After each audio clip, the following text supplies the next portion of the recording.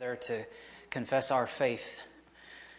Our lives can be quite shaky, and so it's good that we can confess to you the shakiness of life and express our confidence that you can hold us together in the midst of a shaky life and a shaky world. So thank you for your stabilizing power. Would you give us grace this morning? We need you.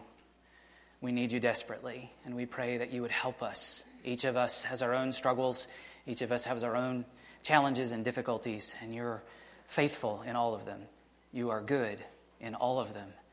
And we ask that you'd help us to see your goodness, to know your presence, and to hear you speak this morning. Would you speak through your word as we open it together?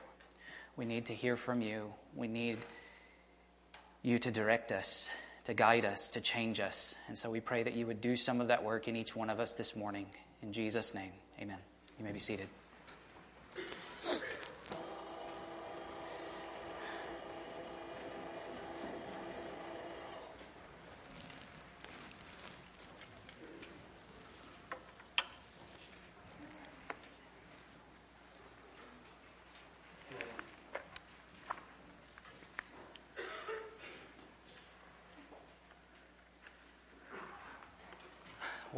What do we do with those pesky genealogies?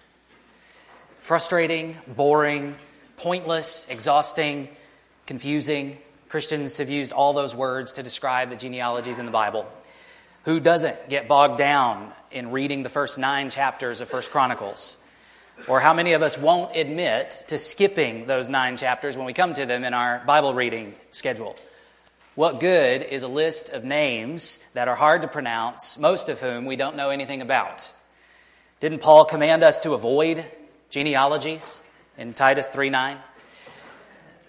But then it was also Paul who said in the famous words of 2 Timothy 3:16, all Scripture is breathed out by God and profitable for teaching, for reproof, for correction, and for training in righteousness. All Scripture certainly includes all the genealogies recorded in Scripture. So the challenge for every Christian is to seek to discover how these genealogies are profitable. What do they teach us? Do they provide some reproof, some exposure of our false beliefs? Do they even somehow have some relevance for correcting our behavior? Could they even serve to train us in righteous living? How can a list of names accomplish any of that? How should we read these genealogies? The genealogies Paul wants us to avoid in Titus surely refers to genealogical speculation outside the Bible, which was incredibly popular in his day and distracting to the Christians he was writing to. Even to this day, Jewish people sometimes utilize genealogies to discredit Jesus as the Messiah. This morning we'll consider the first genealogy in Scripture, and it's a short one. With this genealogy, we can recognize certain features that can guide us in reading all of the genealogies. Genealogies can have multiple purposes. The brief genealogy Moses embedded in Genesis 4 serves at least 3 purposes. First, he uses this genealogy to move the story along through several generations of history. Along the way, he'll point out some advances in cultural development. Second, as there's an emphasis on the first father and the last father, we see the shadow of murder cast over the whole family line. Thus, as Paul recognized, we see the reign of Queen Sin particularly on display. Third, this shadowy genealogy tracks the line of the offspring of the serpent. Nevertheless, in the shadows, God's grace shines through. And Moses immediately provides a contrast, reintroducing the line that will carry forward the offspring of the woman, giving the concluding passage of this section of Genesis a glimmer of hope. Sometimes, though we can't always be certain, the meanings of the names in a genealogy suggest something important. That may be the case here, so I'll draw our attention to the meaning of these Hebrew names. Also, the number of names or the number of generations in a given genealogy can be important. In Genesis 4, we see 7 generations. And the number 7 in the Bible often takes on symbolic significance, indicating completion or wholeness, which can be related to good or evil. Thus, number 7 from Adam becomes important. And speaking of Adam, we should recognize that this genealogy actually began formally at the beginning of chapter 4. Moses chose to break into the genealogy and tell us the story of Cain murdering his brother Abel, which Pastor Ken helped us look at last week. Thus, we have a tight connection between Adam's first son and number 7 in this particular line of descent, which foreshadows the next section of Genesis beginning in chapter 5 with another longer, much more detailed genealogy. We are coming to the conclusion this morning of the second section of Genesis, which began in chapter 2, verse 4, with the phrase, "These are the generations of heaven and earth." Thus, chapters 2 through 4 have focused on the development of the relationship between the God who lives in heaven and the humans who live on earth. And things have not gone well. After the Creator's free and wondrous act of creating everything, including humanity, he deputized Adam and Eve as his vice-regents. They were commissioned to rule over the rest of creation. In chapter 3, one of their subjects, a crafty snake, empowered by an evil spiritual being, called God's words to them into question and led them into rebellion. The humans submitted to the serpent, believed his words, rejected God's words, and rebelled. The Lord pronounced judgment and sent Adam and Eve out of the delightful garden into the wild wilderness of the world. They were still commanded and empowered to be fruitful and multiply, but being fruitful, both in children and in fruit, and multiplying would prove to be more difficult than it would have been had they not rebelled. Nevertheless, through the pain, they produce 2 sons. But to add to the physical pain of childbirth, Eve particularly must bear the grief of one son murdering another. In his mercy, the Lord doesn't execute the murderer, but he is exiled from his family, cursed by God, so that his farming would fail. And he's also commanded by God to live a life of nomadic wandering. We pick up Cain's story at this point. We find Cain, the city builder, in verse 17. Cain knew his wife, and she conceived and bore Enoch. When he built a city, he called the name of the city after the name of his son, Enoch. It's reasonable to expect that Adam and Eve have continued being fruitful and multiplying, presumably producing daughters in the intervening years. Moses will speak of their having other sons and daughters besides the ones named in the narrative in chapter 5. Thus, we should see Cain marrying one of his sisters. If all humanity descends from a single pair of ancestors, then of course the sons and daughters would have to marry each other. As population expands, this kind of intimate relationship becomes both unnecessary and unwise, and even potentially biologically harmful. And thus we see the Mosaic Law, thousands of years later, forbidding such relationships. But here, at the dawn of history, there's nothing to criticize or question in marrying one's sibling. As we consider the larger question, however, I think it'd be helpful for us to use our sanctified imaginations just a bit. Too many skeptics scoff at this narrative, saying that there's very little that makes sense about this story. We don't know how old the brothers were when Cain murdered Abel. It's reasonable to assume that they were, at bare minimum, young adults. That means perhaps at least 2 decades had passed since they were born, which would be plenty of time for Adam and Eve to have more children who had even grown up into young adulthood. But if Cain was sent away from Adam and Eve because of his murder of Abel, then where did he pick up his wife? A clue might be hiding in plain sight in the larger context. Flip back to Genesis 2. In Genesis 2:24, Moses inserts a comment that reflects the marriage practices of his own day, and he suggests that the reason for this practice is because of Adam and Eve's marriage. Therefore, a man shall leave his father and his mother and hold fast to his wife, and they shall become one flesh. When we looked at this verse, we discussed how typically the son would not literally leave his parents' home. Instead, he would fetch his wife and bring her into his father's house, perhaps building an extension onto the home. Instead of a mother-in-law suite, think daughter-in-law suite. But sometimes they did literally leave. And this didn't just apply to sons. So, using our imaginations, wouldn't it be reasonable to think that some of Adam and Eve's children might have left home in order to spread out, recognizing that they needed to start their own family units? Now, maybe we think they'd need to cluster together and strengthen their core family unit. More hands to work the farm, right? Maybe so. But what I know for sure is that when we get to Genesis 11, we're going to find people sticking together and not spreading out is not a good thing. And the Lord intervenes directly in order to get them moving. So perhaps it's quite reasonable to assume that some of Adam and Eve's daughters have left the nest, set out away to the east, planted their own farms, set up their own homesteads, so that when Cain arrives in the land of Nod, Wonderland, he finds himself a sister who becomes his wife. The Lord had commanded Cain to wander, but he instead settles. But more than settling, we find him here building a city.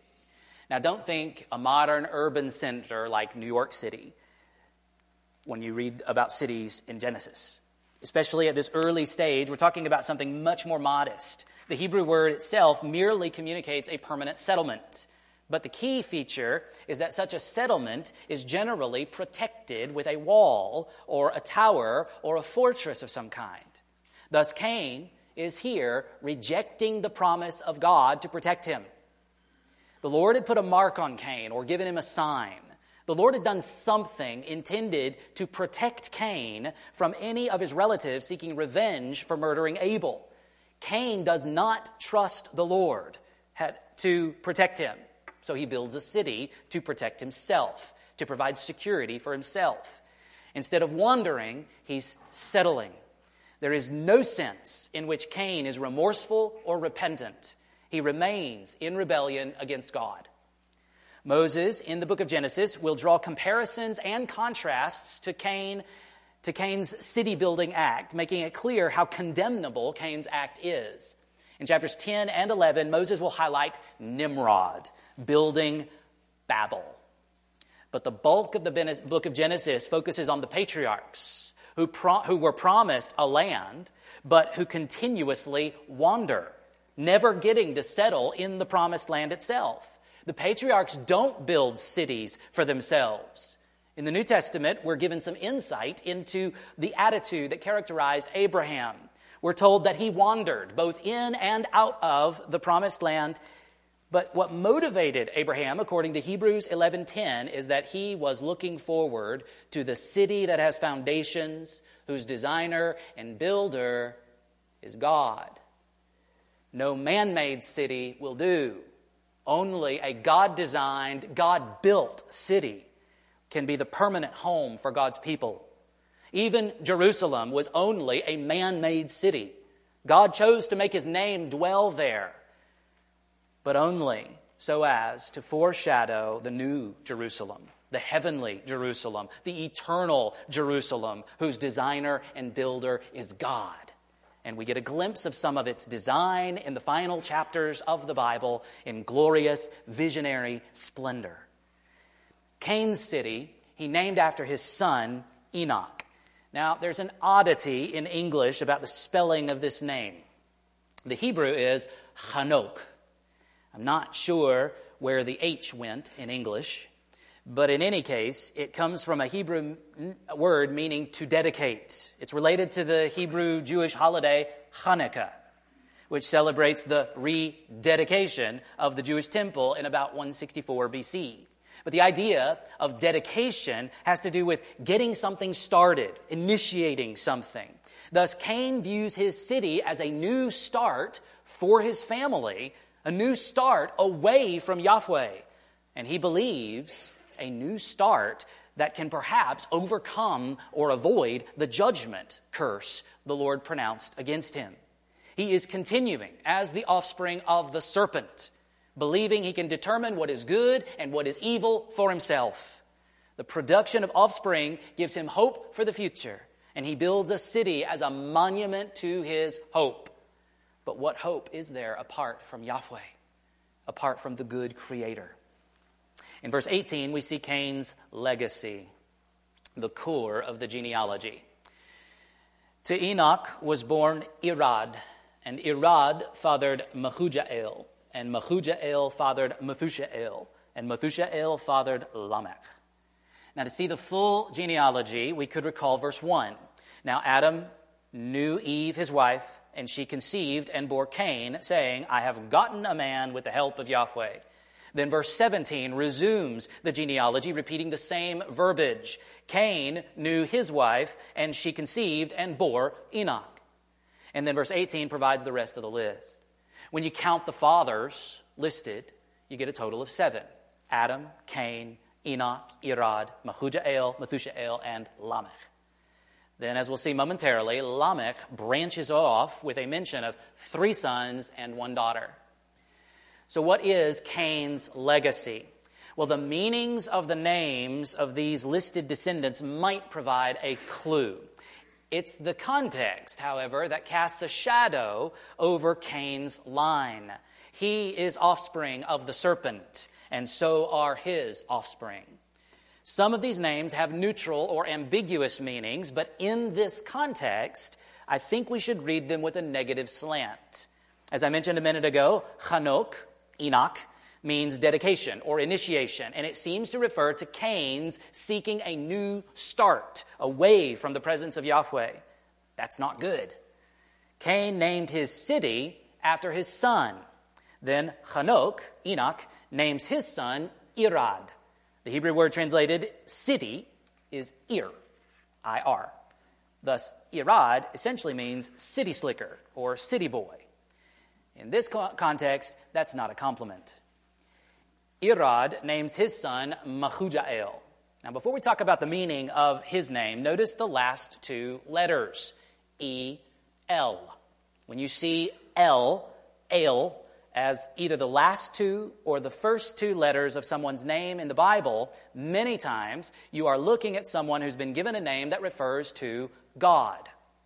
The Hebrew word El is perhaps the most basic way of referring to God. And it is also a common way of referring to the highest God in polytheistic pantheons all over the ancient world.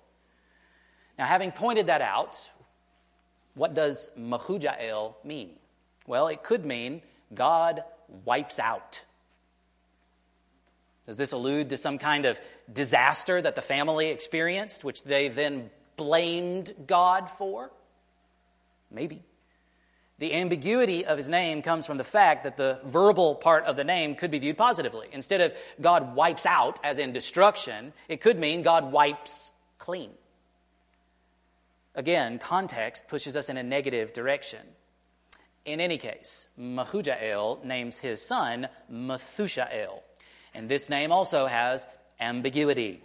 The last 2 letters could be taken as before, referring to El, that is God. And if so, his name could mean God's man, or man of God.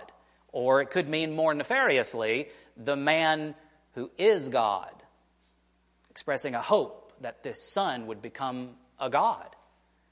But if the ending is actually Sha'el, instead of just El, then we may have the idea man of Sheol, grave man, or undertaker might be the idea, associating the boy with death, perhaps unwittingly reflecting their existence as dead men walking, since they live apart from the presence of the true God.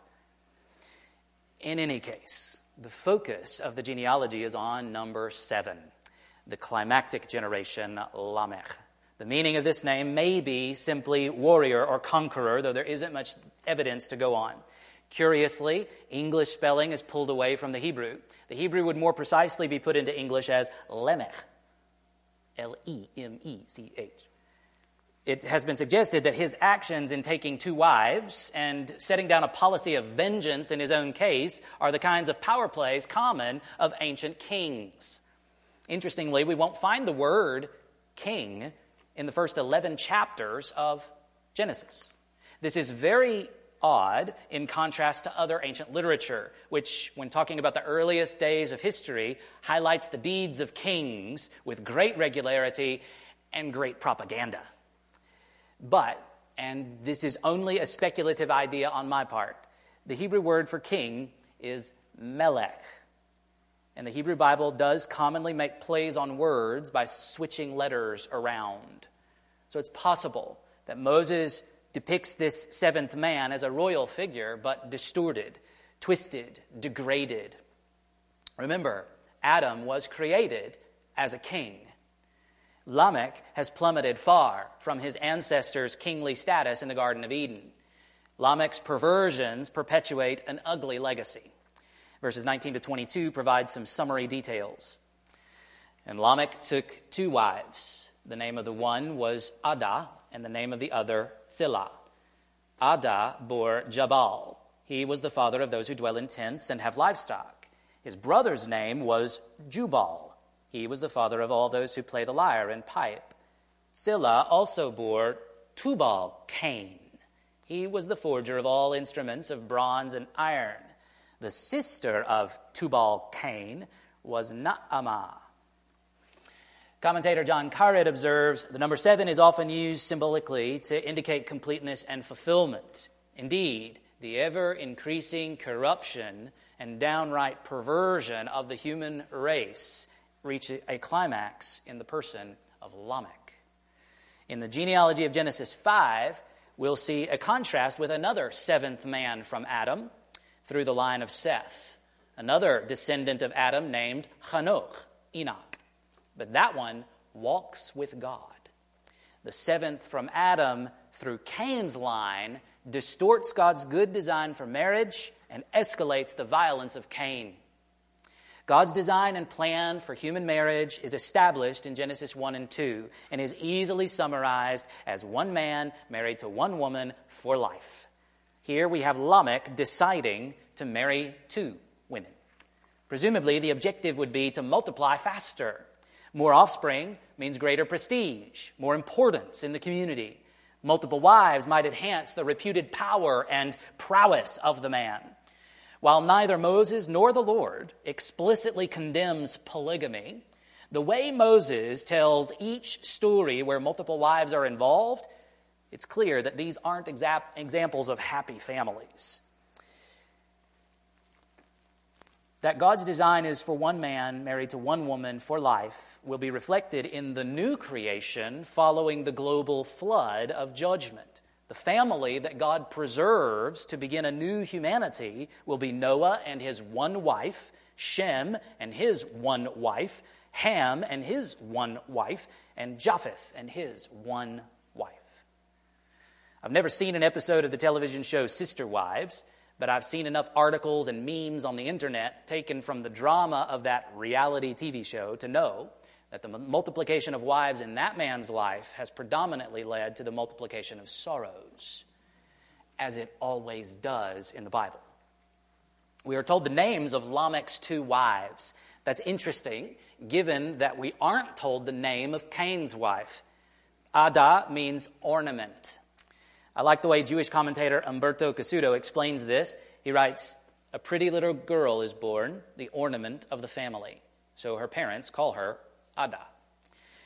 The meaning of Zillah is harder to pin down, but it most likely comes from the root word that gives us cymbals and the sounds that ring out from cymbals in the Old Testament. Her descendants will be credited with developing musical instruments. Thus, the 2 women's names are associated with beautiful appearance and beautiful sound. With these 2 women, Lamech produced 3 sons and 1 daughter. The 3 sons have similar names: Jabal, Jubal, and Tubal-Cain. All 3 seem to be drawn from the Hebrew word for produce, as in what is brought forth from the ground. But in a secondary sense, each of them is shown to produce various cultural and technological advances. At least their descendants do. Jabal, mentioned first, is said to be the father or the originator of tent-dwelling livestock owners. This would be nomadic Bedouins. These are not city dwellers like Cain and his first couple of descendants. There is a return to wandering here. Jubal is said to be the father or originator of musicians, specifically those skilled in string instruments and wind instruments. Rudimentary harps and pipes are surely intended. Finally, note the name of Zillah's son, Tubal-Cain. This son bears the name of his notorious ancestor, Cain. This may color the way we should view his achievement. He is said to be forger of bronze and iron implements. Moses doesn't specify weapons here, but I suspect weapons must be included. After all, it's relatively easy to beat a plowshare into a sword when the need or desire for violence arises. These cultural developments are good things that can be twisted for evil ends. This is the line of the offspring of the serpent, Cain's genealogy. Nevertheless, God's common grace is on display in these cultural developments. The building of tents will one day enable the building of a tabernacle in which God will dwell with his people. The herding of animals will provide sacrifices whose lives God will accept in the place of sinful people. Music will be used for the worship of the one true God. Bronze and iron will one day be used to build a temple for Yahweh. But none of this will benefit the offspring of the serpent. Cain's line is doomed. Zillah had a second child, a daughter named Naamah, but she is mentioned in passing, almost as an extra add-on. Her name means lovely, but notice how she is referred to as Tubal-Cain's sister rather than Zillah's daughter. She's named, unlike Cain's wife or any of the wives of the other men in the genealogy, besides Lamech. One wonders if she's only named to bring a certain symmetry or completion to the genealogy, not counting Lamech's wives, who aren't in the direct line of descent. Between Cain and Naamah, we have 10 names listed. Lamech's true legacy, however, is reflected in his song. His descendants and their cultural developments are significant, but they take a back seat here to the poetry of Lamech and what it reflects about his character and the nature of humanity at this point in history. This is the second occasion of recorded poetry in Scripture. The first was back in chapter 2, where Adam celebrated the excellence of his wife. Here, Lamech sings of his own violence, power, and right to vengeance. Look at verses 23 and 24. Lamech said to his wives, Adah and Zillah, hear my voice. You wives of Lamech, listen to what I say. I have killed a man for wounding me, a young man for striking me. If Cain's revenge is sevenfold, then Lamech's is 77-fold. It's clear that the genealogy is highlighting a connection between Cain the murderer and Lamech the murderer. But linking two murderers by genealogy is incredibly ironic. Genealogies are all about the progress and continuance of life. This is the ultimate rebellion against the command to be fruitful and multiply. This rebellion is about taking life away. Genealogies record the advance of life, the addition of life, the multiplication of life. Murder takes life away. This is the original occasion of twisting the beauty of poetry and art to celebrate violence and sin. Much popular music today follows the inspiration of Lamech. Lamech was apparently wounded in a fight of some kind. What he describes is certainly not an occasion of self-defense, nor is it an occasion of things just getting out of hand.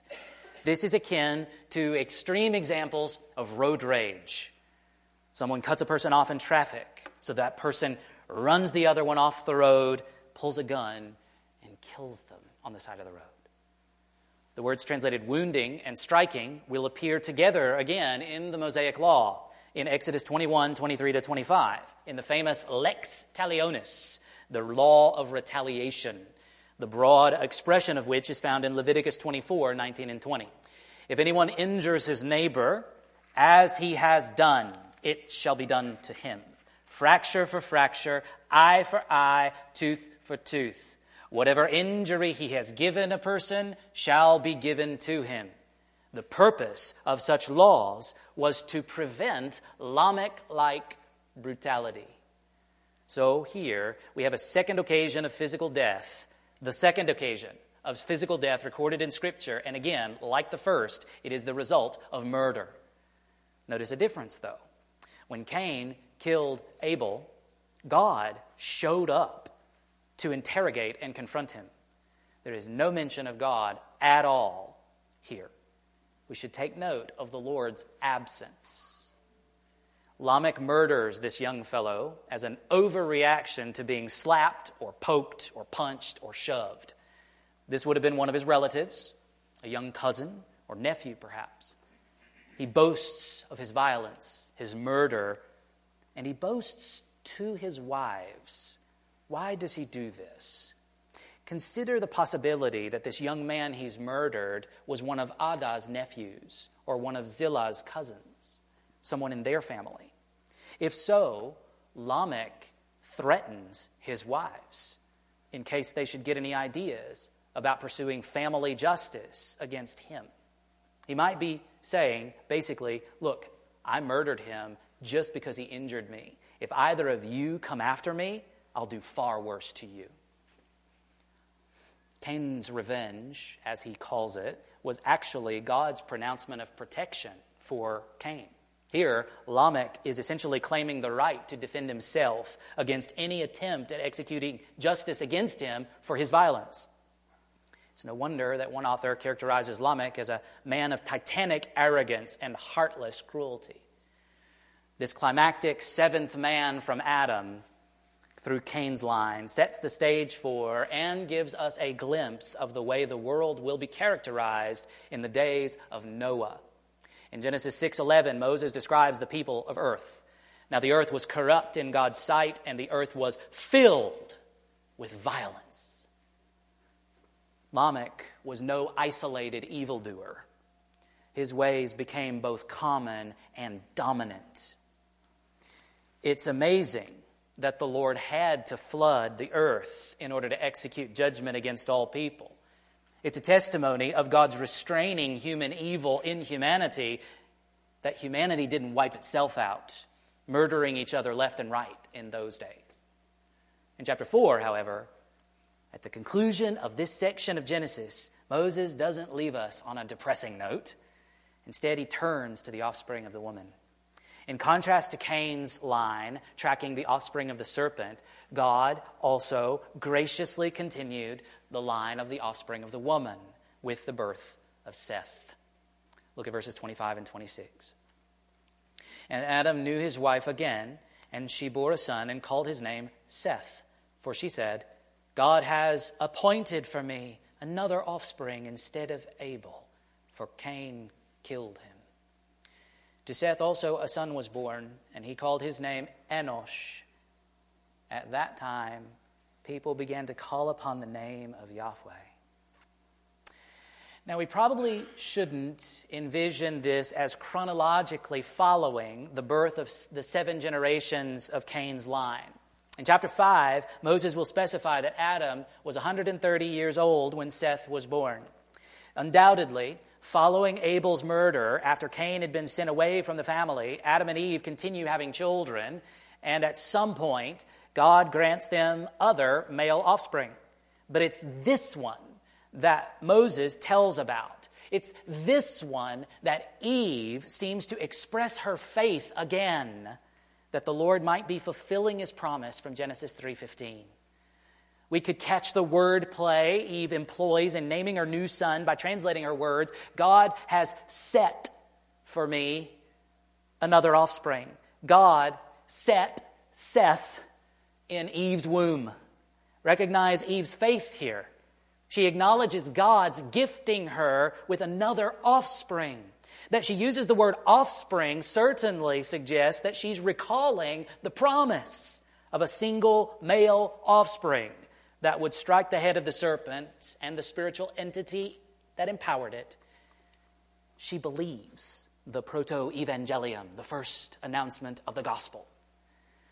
But her words also explicitly mention Cain's murder of Abel. We can appreciate Eve as a grieving mother here. It's possible that this is why she refers to God as Elohim. Whereas when Cain was born, she used the Lord's covenantal personal name Yahweh.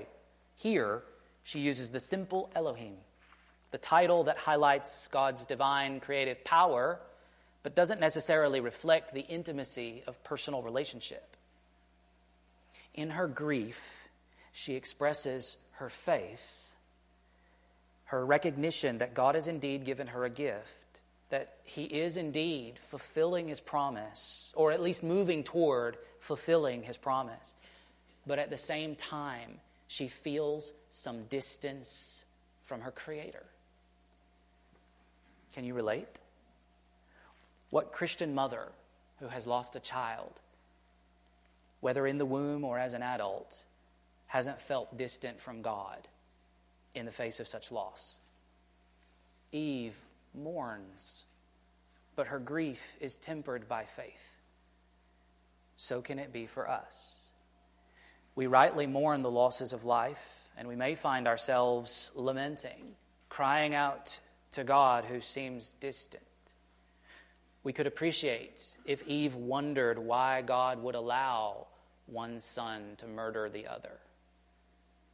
Nevertheless, let's follow Eve's example of faith as well and cling, however loosely, perhaps by the edges of our fingernails, to the promises of God in Scripture. In verse 26, it seems like we might be getting our second genealogy already, but Moses is just foreshadowing the next section. One writer compared it to a trailer for the sequel. The offspring of the woman has offspring. God set Seth in place of Abel, and then Seth produces a son and names him Enosh. The Hebrew name Enosh is essentially a synonym for Adam. It is another common word for humanity. Some have suggested that it emphasizes the weakness and frailty of humanity. That would be appropriate here. Abel's name referred to vanity, brevity, emptiness. And so his replacement carries a name that highlights humanity's weakness and relative insignificance. We'll expand on the line of Seth next Sunday in chapter 5. But the final line of chapter 4 is so very important. Cain's genealogy had featured the development of culture and the advancement of technology. They built cities, they developed aspects of civilization, and they made music and art, tools and weapons. But Seth's line features worship of Yahweh. In Cain's genealogy, we've highlighted the importance of names, but it's the last name of the chapter that is most important, the name of Yahweh. At the end of the last section, back in verse 16, we see Cain leaving the presence of Yahweh. And through Cain's lineage, we hear nothing from the Lord. Even when Cain's sin is repeated and escalated by Lamech, the Lord seems silent and distant. The name Yahweh appears 10 times in chapter 4, but 9 of them are confined to the first 16 verses of the chapter. The final climactic word of the chapter is the name Yahweh. And it is probably no accident that this is the 70th reference to God in Genesis, with 35 in the first section and 35 in the second section. It would be among Seth's line that the offspring of the woman would be counted. And it would be among Seth's line that Yahweh's name would be known, celebrated, and invoked. But what does this phrase mean? What does it mean to call upon the name of Yahweh? So oftentimes it is assumed that the phrase describes prayer. Certainly the word call by itself is often used to describe the act of praying in the sense of calling out or crying out to God. However, calling upon the name seems to have a bigger idea in view. The summary of commentator John Walton is helpful. He writes, "People call on the name of the Lord when they worship him at an altar or any other sacred spot. They call on the name of the Lord for deliverance. Calling on his name involves proclaiming his reputation and attributes. It is equated to taking hold of him, aligning with his cause, and acknowledging him as one's God." In other words, to call on the name of Yahweh is to claim Yahweh as your God. For us, Christians, it is equivalent to confessing with one's mouth that Jesus is Lord, as an expression of believing in our hearts that God raised him from the dead, to borrow Paul's words from Romans 10:9. Now, at this point, I need to address a skeptic's argument that this verse presents a problematic contradiction within Scripture. Rather famously, the Lord said to Moses in Exodus 6:3, I appeared to Abraham, to Isaac, and to Jacob as God Almighty, El Shaddai. But by my name Yahweh, I did not make myself known to them. To further illustrate the problem, I scanned through Genesis last week looking for all the occasions where characters in the story either spoke the name of Yahweh or heard the name of Yahweh, and I counted 44 different passages, including the verse here in Genesis 4. And most of them were spoken by Abraham, Isaac, and Jacob. Or it was the Lord himself speaking to Abraham, Isaac, and Jacob. So what does the Lord mean by telling Moses that he didn't make himself known by his name, Yahweh? Clearly, the patriarchs knew and used the name Yahweh repeatedly. Well, I think the simplest, most straightforward explanation is that Yahweh never explained the meaning and significance of his name to the patriarchs. As an analogy, consider my daughter. Most of you know her name is Eliana. But I suspect very few of you know that her name is a Hebrew name. And it has a very particular meaning. And even few of you probably know the story of why I gave her that name. Her name is spelled Eliana. Notice the E-L on the front. That is a reference to God, as we saw on the end of the two names earlier in Cain's genealogy. The letter I in the middle of her name reflects the Hebrew first-person singular possessive pronoun. You can recognize this from Jesus' famous cry on the cross, which is given in Aramaic in the Gospels as Eli, Eli, lama sabachthani. The translation into English is, my God, why have you forsaken me? So, Eli means my God. Ana, then, is the Hebrew verb meaning he answers. Thus, the meaning of Eliana's name is my God answers. The story behind that name, in short form, is that Tamara and I lost the first child we conceived. Until that unexpected conception, I did not want children at all. But with the pregnancy that we only knew about for a week before the baby died in Tamara's womb, happened to be the week of our wedding anniversary, the Lord changed my heart, stirring a deep desire for a child. And so at that point, I began joining Tamara in praying for a child. My God answers. So, for the patriarchs, they called their God Yahweh, but he did not reveal to them the meaning and significance of his name. Likewise, for Adam and Eve, Seth and Enosh, and any others in their family who worshiped God with his personal name, Yahweh, they didn't understand that he was the self-existent I am, the God who was merciful and gracious, slow to anger, and abounding in steadfast love and faithfulness, keeping steadfast love for thousands, forgiving iniquity and transgression and sin, but who will by no means clear the guilty, visiting the iniquity of the fathers on the children and the children's children to the third and the fourth generation. I just quoted the words of Exodus 34, 6 and 7, which is the Lord's elaboration of his name to Moses on Mount Sinai. Now, it's true. All who worship Yahweh do indeed get to know him that way, because these character qualities reflect who he is. But Moses and the Israelites got that spelled out for them in a way the patriarchs did not, and all who came before the patriarchs as well. That, I believe, is what Exodus 6:3 means. And it certainly presents no contradiction to the beginning of calling on Yahweh's name among Adam's family generations before. The genealogy of Genesis 5 will bridge the generations from Adam to Noah and his sons. And then in Genesis 11, we'll have a genealogy that bridges the generations from Noah to Abram. And Abram will be the next person who is explicitly referred to as calling on the name of Yahweh in Genesis 12.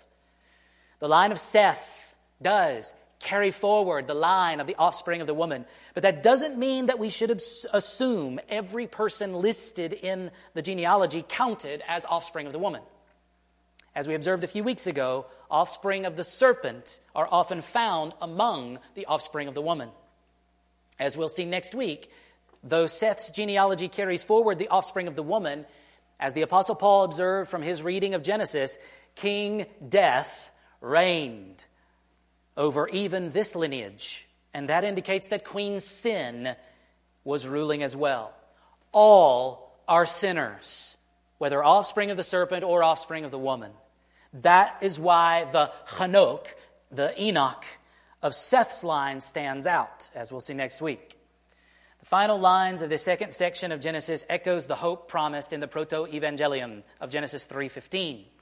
And the announcement of people calling on Yahweh's name shines brightly as a word of hope in the shadow of murder. Cain's line is characterized by murder at the beginning and the end. Lamech's celebration of violence doesn't bode well for humanity. But the birth of Enosh foreshadows the coming of a new humanity, weak and frail though it be. And as Yahweh is the last word, punctuating this section of Genesis with a divine exclamation point, so his name is supreme and definitive over the destiny of humanity. The names of a genealogy can get us bogged down, but in Genesis 4, it's the last name that matters most. The name that stands outside of and above the human lineage. The name above all names is Yahweh. Calling on his name results in salvation. The prophet Joel spelled this out explicitly. But Paul quotes his words just a few verses after Romans 10:9. In Romans 10:13, we read Paul quoting Joel 2:32. For everyone who calls on the name of the Lord will be saved. In Joel, the name is Yahweh. In Paul, the name is Jesus. Because Jesus is Yahweh. Romans 10:9 again says, if you confess with your mouth that Jesus is Lord, Jesus is Yahweh, and believe in your heart that God raised him from the dead, you will be saved. This is what Joel 2:32 was pointing toward. Now, of course, Joel's original audience didn't know the name Jesus, and they didn't know that the salvation that was being promised went so far as eternal life in union with the Messiah. But Joel's original audience did know that they needed to be saved from God's own wrath, God's own judgment. That was the danger that Joel's prophecy emphasized. They needed to be saved from God's wrath. So do you, and so do I. The reason calling upon the name of Jesus, confessing, acknowledging him as Lord, as Yahweh, as the divine Savior, results in salvation is because Jesus has accomplished what was necessary to save sinners from God's wrath. Paul makes this clear in Romans 5:8 and 9. But God shows his love for us in that while we were still sinners, Christ died for us. Since, therefore, we have now been justified by his blood, much more shall we be saved by him from the wrath of God. Jesus died in the place of sinners. Jesus suffered the abandonment of God on the cross. Jesus was condemned as a criminal, exiled from God's presence even, because he paid the death penalty that sinners owe. Sinners who trust in him go free. No more debt, no more condemnation, no more expectation of wrath. Our hope comes in the shadow of the murder of the Messiah. Jesus rose from the dead, securing the divine judge's verdict of righteous for sinners who trust in him, who believe in their hearts that God raised him from the dead. Because he was obedient to his Father, who is the divine judge. Remember, the divine judge sent Jesus, sent his Son to accomplish all this for guilty sinners. Because Jesus obeyed all the way to dying on the cross, Paul says in Philippians 2, 9-11, therefore God has highly exalted him and bestowed on him the name that is above every name, so that at the name of Jesus every knee should bow in heaven and on earth and under the earth, and every tongue confess that Jesus Christ is Lord, to the glory of God the Father. It's true that Jesus always rightly carries the name the Lord, the name of Yahweh. He is and always was and always will be Yahweh. However, God's exaltation of the man, Jesus, in light of his obedient death and victorious resurrection, indicates the wonder of a man being rightly identified as this uniquely divine name. And it points to the universal acknowledgement of this as his proper name. Though every tongue will confess that Jesus Christ is Lord, this does not mean that every person will be saved. Every person who remains in their sin, every person who remains under God's condemnation, every person who refuses to bow to Jesus during their lives will know the truth after death. They may hate that truth, but they will know it and they will acknowledge it. You, whoever you are, will bow to Jesus for eternity. Believe now that God raised Jesus from the dead. Confess openly now that Jesus is Lord, that Jesus is Yahweh, that Jesus is truly God, truly man, and you will enjoy bowing to him for eternity. Refuse, and you will still bow, but you won't enjoy it. Call upon the name of the Lord, and you will be saved. Acknowledge his true lordship over your life and find your place among the offspring of the woman. The serpent has been defeated. His head has been crushed at the cross of Christ. Follow him no more. Would you pray with me? Father, we admit our frailty and our weakness. Indeed, we chalk it up to our frailty and weakness that we struggle so much in reading your word. These parts are difficult for us, distant from our own culture, distant from our own language even. The barriers are many, and yet you have put your Spirit in us as a guide to help us understand the truth that you've given to us in your word. So help us to strive evermore to hear you clearly, even in these obscure passages that seem to be so unrelated to our lives. Help us to come with an attitude of desire, an expectation that there's something here that we've missed or that we're not able to see yet, but that you will show us in due course.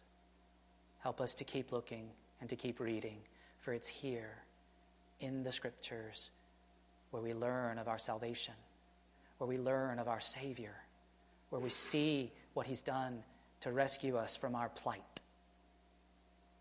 We don't need the eyes of the Spirit to see our plight. We suffer from it. We see it around us. We have only to look in the mirror, and we know that we're broken and there's something wrong with the world. Help us, we pray. Help us keep turning to our Savior, even in the moments of deepest grief and deepest loss. Help us to cry out to you in faith, shaky as it is, mixed with unbelief as it so often is. Build our faith, grow our faith, teach us to trust your word. Help us to see your faithfulness on display in the stories of Scripture. And help us to believe that you're going to come through for us too. It might not look like we imagine, but we can be assured that in the end, it will be better than we could have imagined. So fill us up with hope, no matter the darkness that shades our lives. Fill us up with hope. Help us to keep looking at Jesus so that we can have the lights turned on and keep walking forward by faith, moment by moment and day by day. You are a great God. You are a good God, and you care for us so very well. Help us to see our lives that way. Help us to bring the lenses of these truths to bear on how we live our day-to-day lives, and help us to understand the grace that you've given to us and the grace that you promised to us for the future. We celebrate these things, we rejoice in them, and we pray to be strengthened by them for Jesus' sake. Amen. I think we have a few announcements.